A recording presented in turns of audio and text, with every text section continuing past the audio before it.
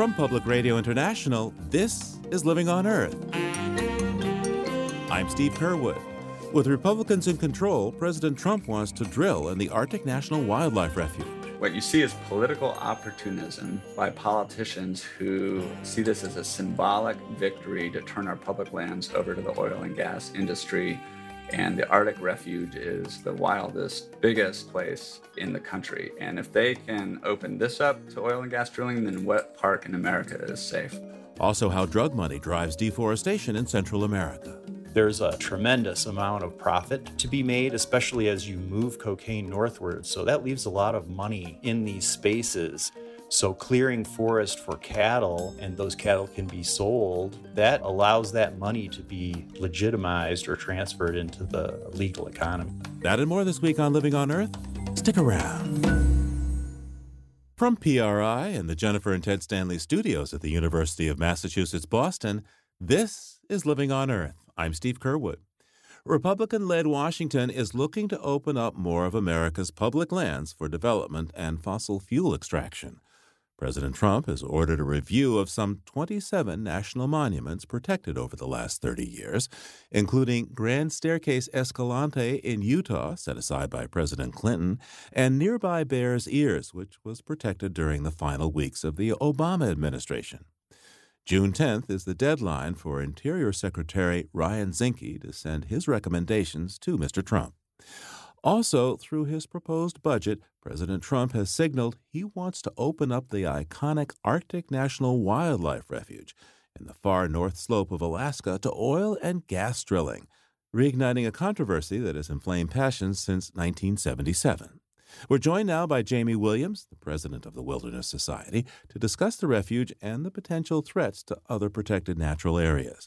Welcome to Living on Earth, Jamie. Thank you. It's great to be here. So let's start off by having you describe the Arctic National Wildlife Refuge. Many people call it by its initials, ANWR. Why is it important? Well, the Arctic National Wildlife Refuge is the largest, wildest place in all America. It's in northeastern Alaska from the Brooks Range and descends down through the coastal plain to the Arctic Ocean.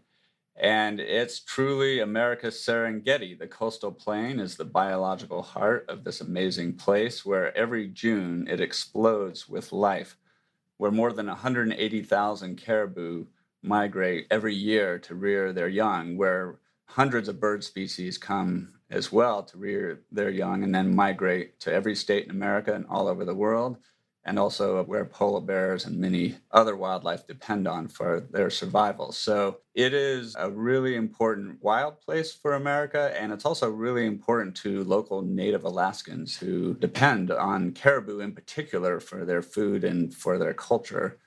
And so it's no accident that they call the coastal plain the sacred place where life begins. So the president has put this in his budget. The budget is unlikely to go very far, given the present politics in Washington, but he sent the signal that he would like to open up the Arctic National Wildlife Refuge to oil and gas drilling. What would need to happen exactly, though, for drilling there to become a real possibility? Well, like any park or protected public lands, to open it up for drilling or development would require an act of Congress. So that is essentially what President Trump is proposing by putting it in his budget to be taken to Congress. And we know that there are members in Congress who would like to see this happen as well. Senator Murkowski from the state of Alaska has already introduced legislation that would also open up the refuge to drilling. So in the 37 years that this refuge has been set up and protected, this is the most serious threat we've ever faced to opening it up for oil and gas drilling. More importantly, we know that the majority of Americans do not want to see the Arctic National Wildlife Refuge developed. It's why this kind of proposal has been defeated in Congress multiple times over the past 37 years, and why we believe it can be this time, but only if people really stand up and let their elected leaders know that they don't want to see America's wildest place drilled for the very last drop of oil at a time when there's plenty of oil in other places, and this is the most expensive place to drill. Now, next to the Arctic National Wildlife Refuge is similar land, but it's called the National Petroleum Reserve. Why isn't the oil industry interested in doing extraction from there and pushing for opening up the Arctic National Wildlife Refuge? Well, that's a very good question because this is really not about where the oil companies want to drill right now because it doesn't make economic sense to be drilling in the Arctic. It's about an ideological battle that's being waged by politicians that would like to open up our public lands to unfettered oil and gas development. One thing to recognize here is that over two-thirds of existing leases on our public lands that are held by oil companies are sitting idle and are not being drilled. That's more than 6,000 leases throughout the country that are not being utilized right now because the economics aren't there. What you see is political opportunism by politicians who see this as a symbolic victory to turn our public lands over to the oil and gas industry. And the Arctic Refuge is the most symbolic of them all. It's the wildest, biggest place in the country. And if they can open this up to oil and gas drilling, then what park in America is safe? Now, talk to me about what happened the last time that there was legislation in front of the Congress on opening the Arctic National Wildlife Refuge, ANWR. Well, there was legislation in 2005 was the last time that we saw this battle, which was defeated. And the reason is the American people spoke up across the country, as they have time and again, that they don't want to see their natural and cultural heritage compromised for industrial development, particularly in the Arctic National Wildlife Refuge. So what's different over the question of drilling in the Arctic this time around? And why do proponents of this think that perhaps they have a chance? Well, I think proponents think that they have a chance this time because you have the alignment of extreme interest in the House with members of the Senate and now with the Trump administration in trying to open up our public lands for unfettered oil and gas development. So that political alignment between the three branches of government is, I believe, why they see that there's an opportunity. We still believe that politicians across the country will continue to hear from their constituents who care about this place and that they will stand up and do the right thing. But that will only happen if Americans recognize the threat we truly face and if they stand up and let their members know how much they care. Let's switch gears a bit here and talk about the national monuments. The Trump administration is reviewing some national monuments. There are a lot. Maybe you could mention just a few of particular concern. Well, this is the first time in history that a president has proposed revoking or shrinking a national monument. More than 150 of them have been established by presidents on both sides of the aisle that protect our natural and cultural heritage and tell America's story. And now we have an administration and a president who has called for the review of every national monument established since 1996, more than 54 of them. So they are looking from the Katahdin Woods and Waters in Maine to the Bears Ears National Monument in Utah to the California Desert to the Cascades Askew in Oregon and many, many more. And Jamie, remind us of some areas that started as national monuments that we now see as iconic national parks. So Acadia National Park started as a national monument. The Grand Canyon was the first big national monument established by Teddy Roosevelt in 1908. The Olympic National Park in Washington was also started as a national monument. More than half of our national parks started as national monuments. This is essentially the first step to making a national park is national monument status. So what does the law say about revoking a national monument once it's been declared? The Antiquities Act, which was passed by Teddy Roosevelt in Congress in 1906, gives the president the express authority to create a national monument to protect important places with natural, cultural, scientific, and historic qualities. But it does not give the president the authority to revoke a national monument. Congress, of course, can do that, but the Antiquities Act does not give the president the authority to do that. Let's say that for whatever reason, President Trump does say he wants to revoke one of these national monuments. What would happen? Well, if the president were to step forward and withdraw the protection of a national monument with executive authority, I think what you would find is it will go to the courts, and that'll take many years to settle out. And let's just say at the end of the day that President Trump decides to revoke one of these national monuments, it makes its way through the courts, and the courts finally say, well, he can do it. What would it mean for those areas if that status was revoked? Well, what it would mean losing the protections for these very special landscapes that we love to go to renew our spirit and soul.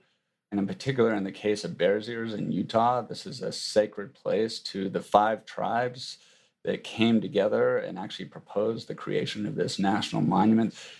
And what you're seeing right now is rock art, beautiful rock art that's tens of thousands of years old, being shot up with guns, grave robbing of sacred sites, and looting of a tremendous number of archaeological sites that exist throughout the Bears Ears region. So without the protection, this kind of vandalism and looting will continue to proceed as it is now, which is really why the Antiquities Act was established in the first place. Now, proponents of looking again at these national monuments, some of them think that the states should have more rights over this public land rather than the federal government. What's your response to that argument that the states should have more control of the land that they're part of? Well, I think that there's a bigger agenda going on here, which is to transfer national lands that are owned by all Americans to the states so that they can be sold off to the highest bidder. If you look at Utah in particular, more than half of the lands that have already been transferred from the federal government to the state have been sold off. The states can't afford to manage all of these lands, to handle the cost of firefighting, let alone all the other costs. And the great thing about a national monument is it provides a mechanism to protect these places for future generations. But it also involves the development of a management plan. So in Bears Ears in Utah, for example, traditional uses of grazing and hunting will continue. The Native Americans who collect firewood and collect herbs there, things like that, those kinds of traditional uses, being allowed to continue while the resources of that incredible place are protected. Jamie, much of the federal land in the West was taken from Native Americans, and we don't have to go into that bloody and unfortunate history. But to what extent do the national monuments take a step towards reparation to America's Native American community? Well, Bears Ears is a really important step towards righting the wrongs that this country has inflicted upon the first Americans and the Native Americans of this country, because it not only protects a place that 5 local tribes asked to be protected that has huge importance to them, but in the proclamation, it gives those tribes a seat at the table in the management of that monument going forward, and really sets a better precedent for recognizing tribes as for the sovereign nations that they are and giving them an equal seat at the table with the U.S. government in how these kinds of places that have such important historic significance to these tribes will be managed in the future. Jamie Williams is president of the Wilderness Society. Thanks so much for taking the time with me today, Jamie. Thank you, Steve. I really appreciate it.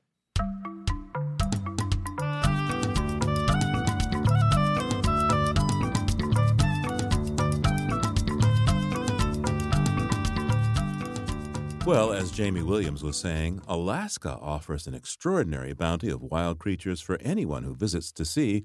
And as Mary McCann explains in today's BirdNote, that's especially true at this time of year. In early June, millions of birds arrive on the Arctic coastal plain in Alaska from all over the world. They're there to attract a mate and raise their young. They'll feed on the explosion of insect life that happens in the brief spring. Nature photographer Garrett Vinn takes us there. So when the shorebirds arrive, it's an absolutely spectacular event. As soon as they get up there, these male shorebirds of all different types begin all of these unique displays. If you go up there on a calm, still spring evening when the winds subside, all of these birds just lift off the ground, and the tundra can appear barren, and within a few hours you just hear thousands of birds in every direction calling and singing.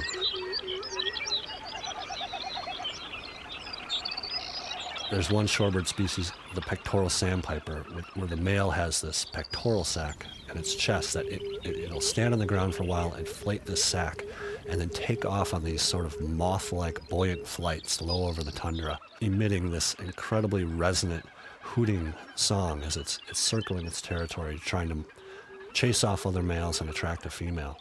It's a really incredible thing to see this bird floating towards you, uttering this loud, resonant hooting sound.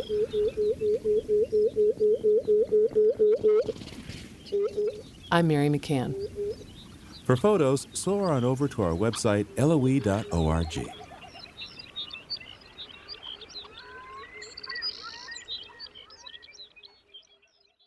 If you like what you hear on Living on Earth, please join us with a gift of $5 or more.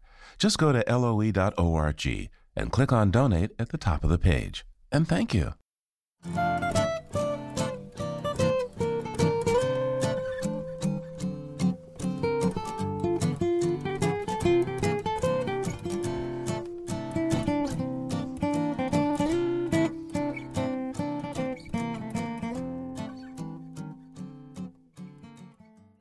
The illegal drug trade from South America generates huge illicit profits for the traffickers, and now research by the U.S. Fish and Wildlife Service has found that laundering those profits drives a good deal of deforestation along the smuggling routes in Central America. It appears the drug profits are being used in many cases to purchase land deep in the forest for cattle ranching. The beef can then be sold legally with proceeds that can be explained to bankers. And that has led to the destruction of some 1 million acres of Central American forest over the last decade, according to a team led by ecologist Steve Cesny of the U.S. Fish and Wildlife Service. He is the lead author of a new paper in Environmental Research Letters that documents this narco deforestation effect. Steve, welcome to Living on Earth. Hey, thanks for having me. So where are we talking about? Where was your research conducted? Well, it was across all of Central America, looking at each country independently, but we focused more narrowly on a few countries where we were seeing higher rates of deforestation, larger patches of forest being cleared, and that naturally led to these areas with higher volumes of cocaine trafficking occurring, and that's mainly in the Northern Triangle. Honduras, Guatemala, and Nicaragua were the main countries that we eventually ended up focusing on. So this is very interesting. How much cocaine production is there in those countries? Very little, actually. Most of the production occurs in Peru, Bolivia, and Colombia. And this is a trafficking area where cocaine is being transported northward towards the U.S. border. 86% of the cocaine that arrives in the U.S. is transported through Central America currently. So why is it that people who aren't growing cocaine, there doesn't seem to be any agricultural need, why is there so much deforestation where the stuff is being transported through? That's a really interesting question. They seem to be unrelated, but in fact, there's a tremendous amount of profit to be made, especially as you move cocaine northward. So that leaves a lot of money in these spaces, and money is often invested in other illegal activities or illegal land markets. So clearing forest for cattle, and those cattle can be sold or land could be resold, that eventually allows that money to be legitimized or transferred into the legal economy. So that's kind of the nexus of where the deforestation comes in. It's an agricultural driver, but underneath it is trying to launder these illegal profits. So how did you come up with that 1 million acre figure? What tools did you use? There was a release of a global forest change data set. Some geographers at the University of Maryland had developed a way to, in the Google Cloud, process millions of satellite images in a way that would develop annual estimates of forest loss and gain all around the globe. And so that's some data that we've just never had before, allowing us to look at what might be considered background or business as usual deforestation for typical land settlement and agriculture, which has been happening for many decades in Central America, to this anomalous, is what we're calling it, very different form of land clearing. It's not very easy to clear and maintain tropical forest. So a lot of resources must be invested in order to do that. Chainsaws, gas, many individuals working together.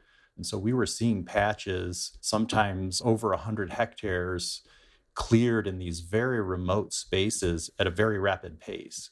And that was what we were calling anomalous, or a very different signature of forest loss. Or narco deforestation. Narco deforestation. So all of that came together when we started to combine this information with the Consolidated Counter-Narcotics Database, which is a database that quantifies, number one, how much cocaine is per year is being transported to certain countries, and that's detected by radar and other monitoring devices. And then the amount of drugs that are seized or lost or delivered, and all that's quantified by the Office of National Drug Control Policy and kept as a record for each year. And so we were able to combine this forest loss data with the flow of drugs at the country scale and also below the country scale within certain departments.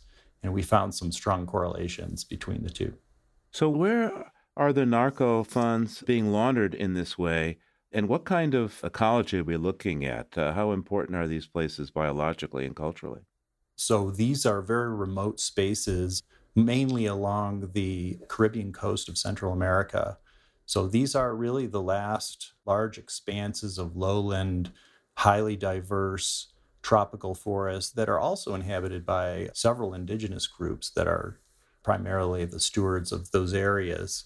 They're fishermen, they're hunters, they're small share farmers that have lived in these spaces for many thousands of years. And oftentimes, they engage in land clearing, but it has been traditionally the shifting cultivation where small areas are cleared and then left to rest. And in tropical forest settings, things can recover quite quickly.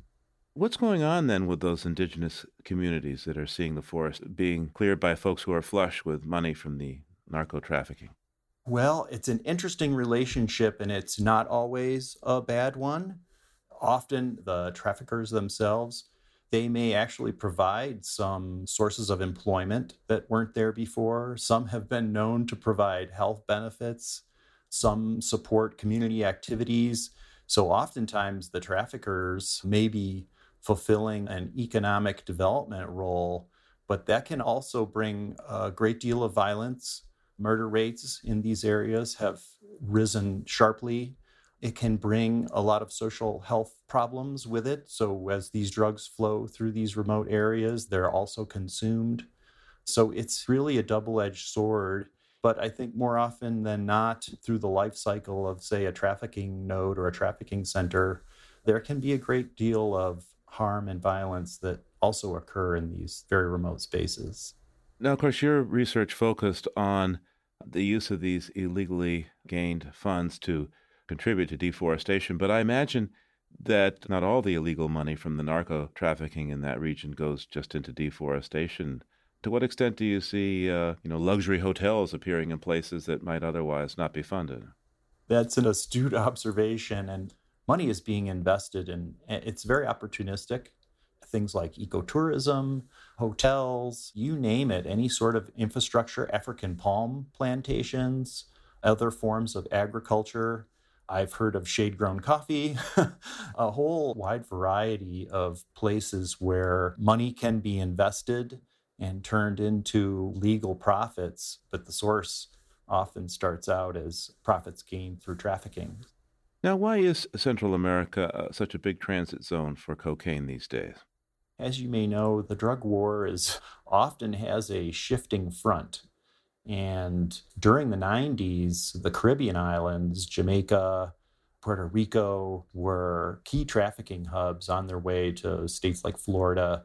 And the interdiction pressure put on the traffickers in that space really forced them over. It shifted over to Central America in the early 2000s.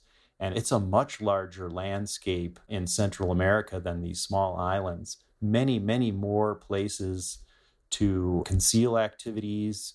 It has become a regional activity that's in constant motion, constant adaptation. Steve, what can be done, if anything, to combat this narco deforestation? Well, I think it is very much a multi-pronged approach that is needed, and not necessarily an escalation of the interdiction, but some social education, rural development. All of those, I think, are important policy mechanisms or parts of foreign aid that might improve the situation in Central America. These are just as important, if not more important, than the interdiction. Stephen Cessny is a spatial ecologist with the U.S. Fish and Wildlife Service and lead author of an article about narco deforestation in a recent issue of Environmental Research Letters. Steve, thanks so much for taking the time with us today.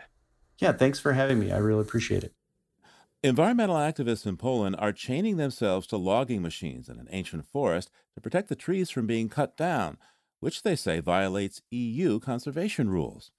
The Białowieża Forest is a UNESCO World Heritage Site that straddles the border of Poland and Belarus. It's perhaps the largest remaining primeval forest in Europe, and most of it is in Belarus, where it is fully protected. But in Poland, about two-thirds is managed as commercial forest, and the government has recently tripled the amount of logging allowed there, claiming it will combat an attack of the spruce bark beetle. Yet Professor Bogdan Jershevich, who directs the University of Warsaw's geobotanical station in the forest, says the beetle is part of a natural cycle, and logging is only making things worse. He joins us now. Welcome to Living on Earth. Nice to be here. So how old is this forest, and why are people concerned about it being preserved? The forest itself has 10,000 years of continuity. So when the last glaciation withdrew from here, the area was colonized by trees, forest ecosystem developed, and that was the beginning of this forest. And the conflict in Białowieża Forest is about extension of the logging rate in one of the districts which are managing Białowieża Forest. And 1 year ago, in April 2016, our Minister of Environment, Jan Szyszko, increased threefold logging rate in the Białowieża Forest District. That's one of the three districts which manage Białowieża Forest. Now, which parts of the forest are protected as a nature reserve, and which parts are open to logging? On Polish side, which covers 62,000 hectares, about 36% is protected. The rest is managed by foresters as commercial forest. So if I were to go into this forest, what kind of creatures and nature would I find that it's tough to find elsewhere? The most iconic species is the European bison. That's the species which was extinct in wild at the beginning of 20th century and then was reintroduced to Białowieża Forest in 1952, and from here it was then reintroduced to other forests or other places in Europe. Białowieża Forest is also the only place, at least in Poland, where we have a Laxman's shrew, so the special type of the shrew, which has an eastern type of distribution in Eurasia. So farther west of Europe, it's quite rare. There are also several woodpecker species in many European countries extinct long time ago, like whiteback woodpecker or three-toed woodpecker. So those two woodpeckers are associated with dead wood and with dying trees. And that's why they extinct in other countries. And in Białowieża Forest, they are in very good shape. What's the reason? What are the justifications that the Polish government gives at this point for the increased level of logging in this primeval forest? So the main justification is that they have to fight with the spruce bark beetle outbreak. And that's the main message which they send, that without cutting of dying and dead spruces, the whole forest is going to die. In effect, the government also say, the Minister of Environment and foresters say that they are trying to protect European Natura 2000 habitats and species, and they are trying to restore habitats which are degrading because of the spruce bark beetle outbreak. How credible is this argument of the government, do you think? Well, it is, let's say, credible from the point of view of commercial forestry, but they are using to justify economic aims by ecological reasoning. I mean, they're cutting spruces to sell the wood. From ecological point of view, it brings rather just damages. And our experience here in Białowieża Forest shows that it doesn't matter if infested spruces are logged or not. The outbreak stops after some years. So, as I understand it, there's some evidence that the rate of logging that's going on now in this forest is against the regulations of the EU. So tell me, what efforts has the European Union made so far to challenge the actions of the Polish Environmental Ministry about this? So the last year, European Commission sent a special mission to Białowieża Forest to check on the ground what is the effect of logging on habitats and species which are protected by Natura 2000 network of protected areas. And then they ask Ministry of Environment for justification and an explanation of this increased logging rates. As far as I know, our ministry answered this letter from European Commission, but logging was not stopped or limited.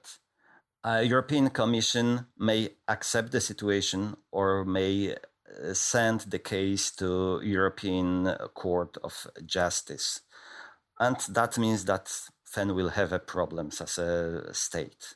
Talk to me about your research at your geobotanical station there. What are you doing now, and how, if at all, are your studies going to be affected by this increase in logging?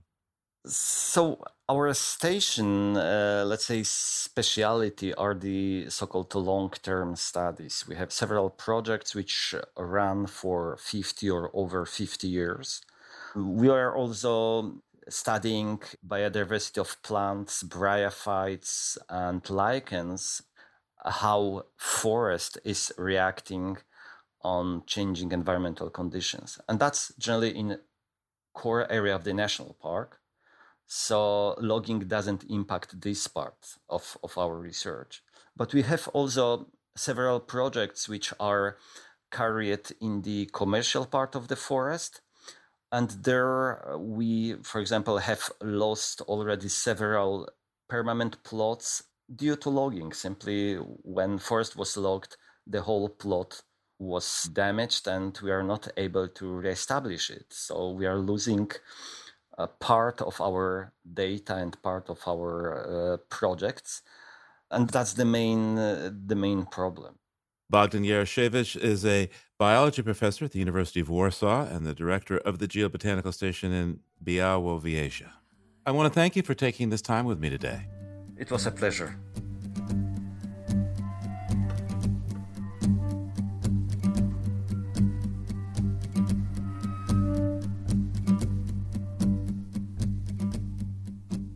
Coming up, how evolution has worked to connect our neurons into networks that think. That's just ahead here on Living on Earth. Stay tuned. Support for Living on Earth comes from the Gordon and Betty Moore Foundation and from a friend of Sailors for the Sea, working with boaters to restore ocean health. It's Living on Earth. I'm Steve Curwood.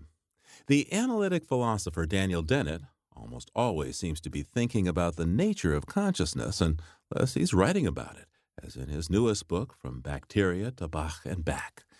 The Tufts University professor has an enormous white beard and a twinkle behind his spectacles that makes him, well, rather look like Santa Claus. That is, if Santa Claus were a deep thinker who'd written a dozen books and spoke with a gently authoritative voice inflected by playful curiosity. Professor Dennett looks to nature itself to help explain consciousness in a seemingly unconscious universe, peering through lenses that range from evolutionary biology to cognitive science and at analogs to nature such as artificial intelligence and computer learning. Daniel Dennett co-directs the Center for Cognitive Studies at Tufts University, where we spoke in his office. From the start, it was obvious that even the simplest of questions, such as the usual public radio query that we pose to set recording levels for interviewees, what did you have for breakfast, could launch us into, well, a profound philosophical debate. Yeah, so what did you have for breakfast? I had scrambled eggs this morning. Yeah, and where did the eggs come from? Hens. And where did the hens come from? Eggs. And the eggs came from? Hens. And so forth. But not ad infinitum.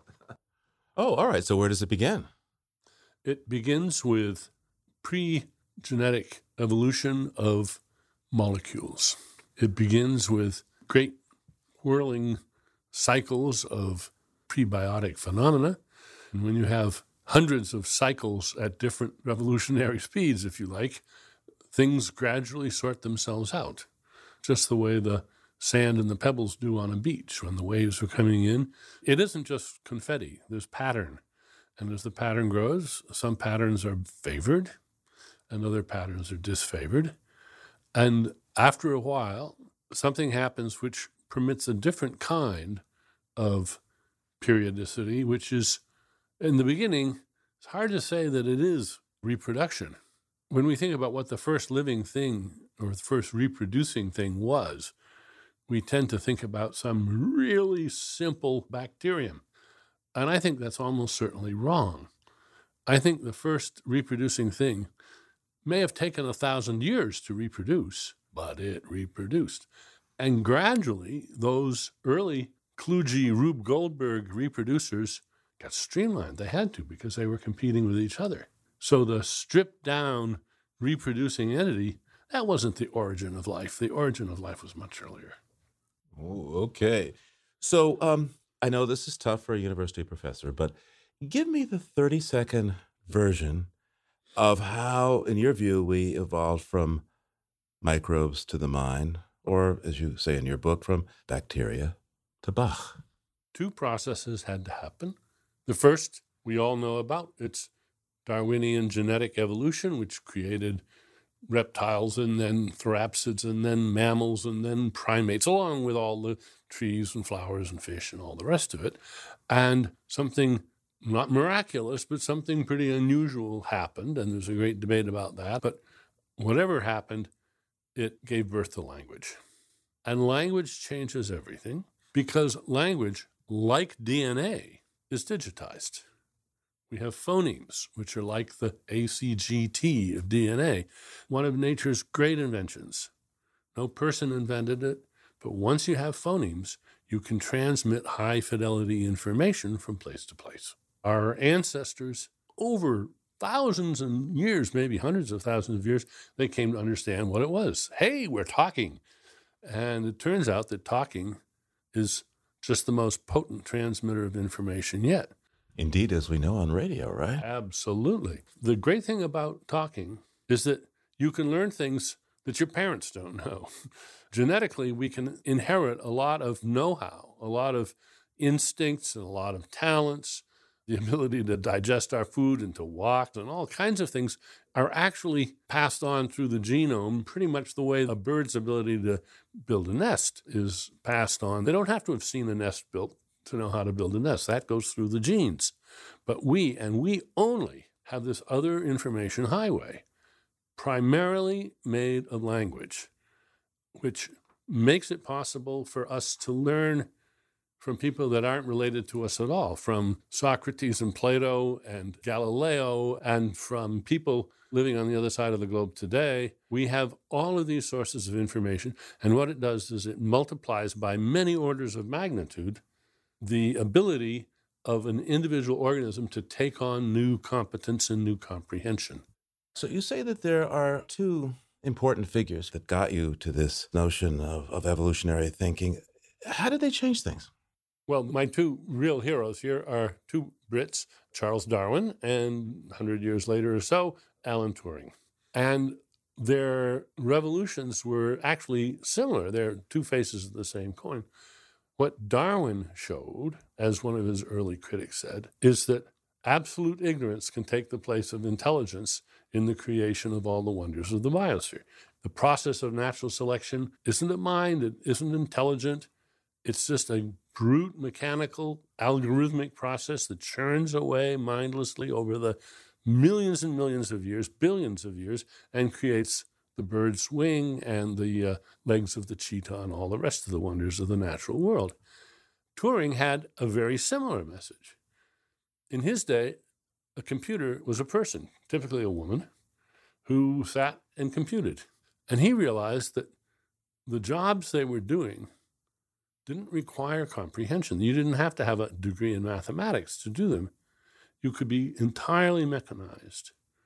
And so he created the idea of an automatic, mechanical, mindless computer.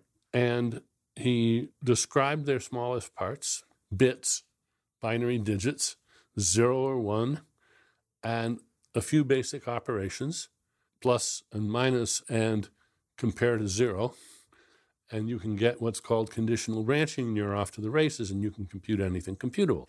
So again, what he was showing is you can have competence without comprehension. And he went on to say, and what comprehension is, in effect, is just layers and layers and layers and layers and layers of competence that build on each other. And here's where the Darwinian idea of gradualism comes in.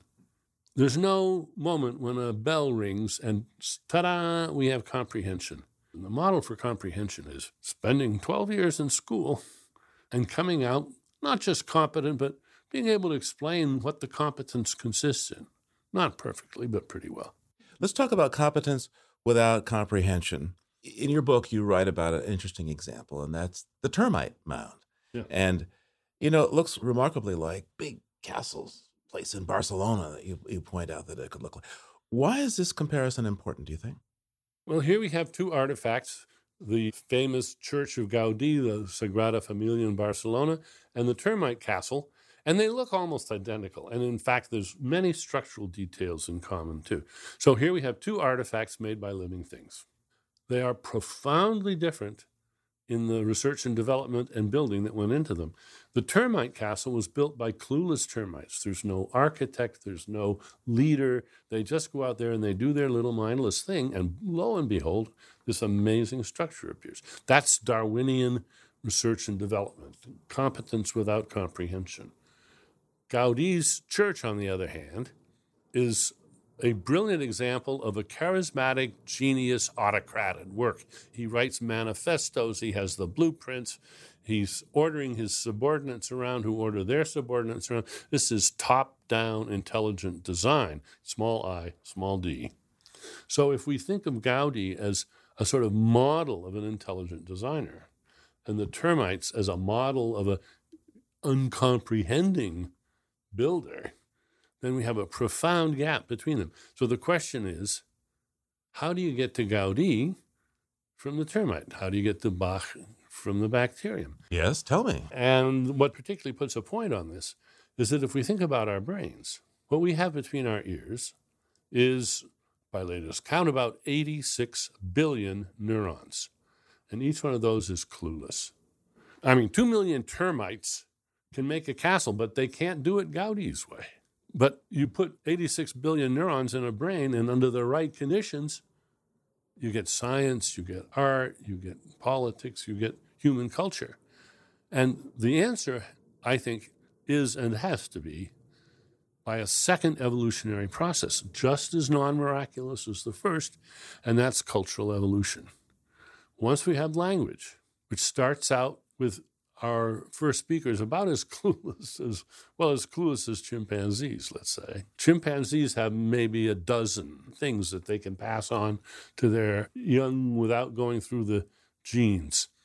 We have hundreds and hundreds of thousands of things that we can pass on because our culture is cumulative.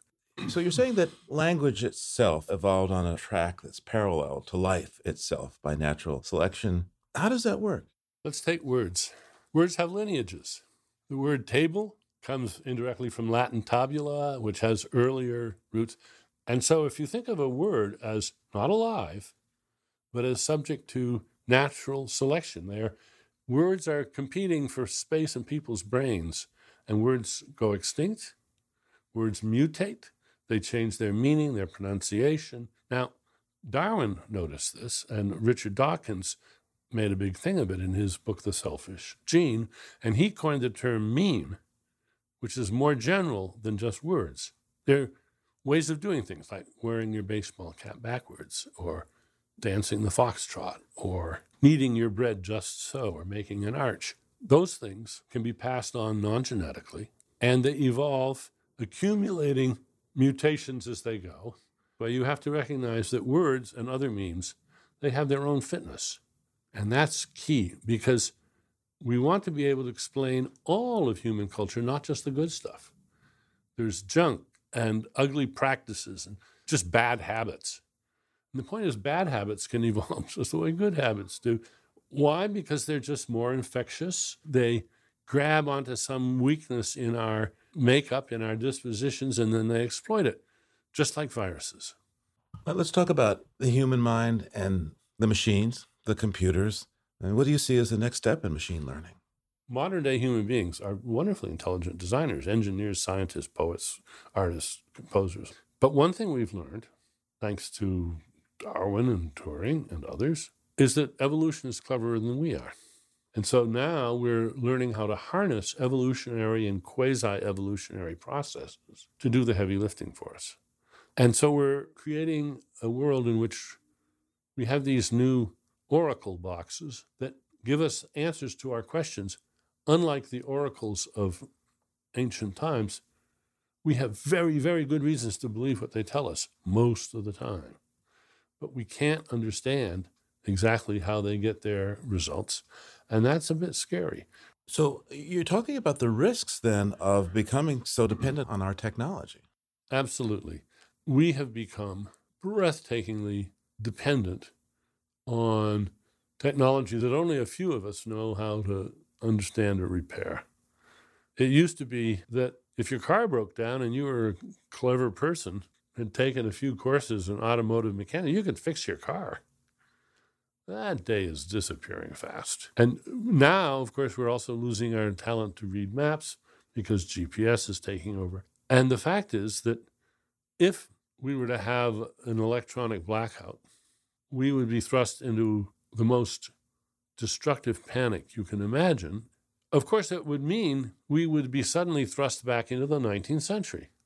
Well, life was pretty good in the 19th century. You can stay alive and comfortable and read books and have food and shelter and all the rest. We could, in principle, go back to that, but only if we anticipate that we might have to, and think about who's going to know how to shoe a horse and who's going to know how to make a steam engine that you fire up with firewood or something like that. Some people pride themselves in their sort of practical knowledge of the 19th century ways. They might be very important to us if we ever have that technological crash, which I think is distinctly possible. Some people worry that as computers advance, as artificial intelligence advances, that the machines will take over. How much of that concern do you share? Oh, I think it's already happened in some regards. I don't think we have to worry about, robots enslaving us, but I think we have to worry about our own dependence on them. How much of our annual income goes to feeding the beast, buying the upgrades, keeping our cell phones and computers, which nobody needed before. Now everybody needs one. I once gave my students a fantasy about this gift from outer space that arrives, and scientists study it and sort of figure out, reverse engineer it, and then they start making thousands and thousands and millions of copies, and everybody wants to have one. And pretty soon, everybody on the planet is working away so that they can have these marvelous magic boxes. We've become enslaved by these things. The only thing false about that is that it came from outer space. We got them. I think strong artificial intelligence agents that are conscious and that treat us like dirt or slaves or whatever, that's a fantasy that's not just very unrealistic. I think it's harmful because it gets us all worried about something which is hundreds of years away instead of worrying about the thing which is right here now. Daniel Dennett is a philosopher, and he co-directs the Center for Cognitive Studies at Tufts University. His new book is called From Bacteria to Bach and Back, The Evolution of Minds. Thanks so much for taking the time today. Well, thanks so much. I enjoyed the interview.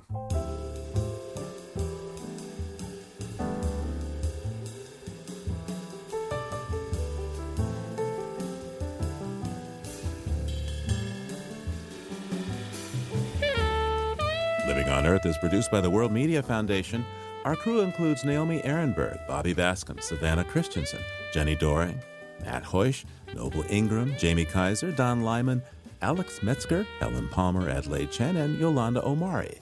And we welcome a new intern this week, Liz Malloy. Liz, we're glad you're here. Tom Tiger engineered our show with help from Jeff Wade and Jake Rigo. Allison Lirish-Dean composed our themes.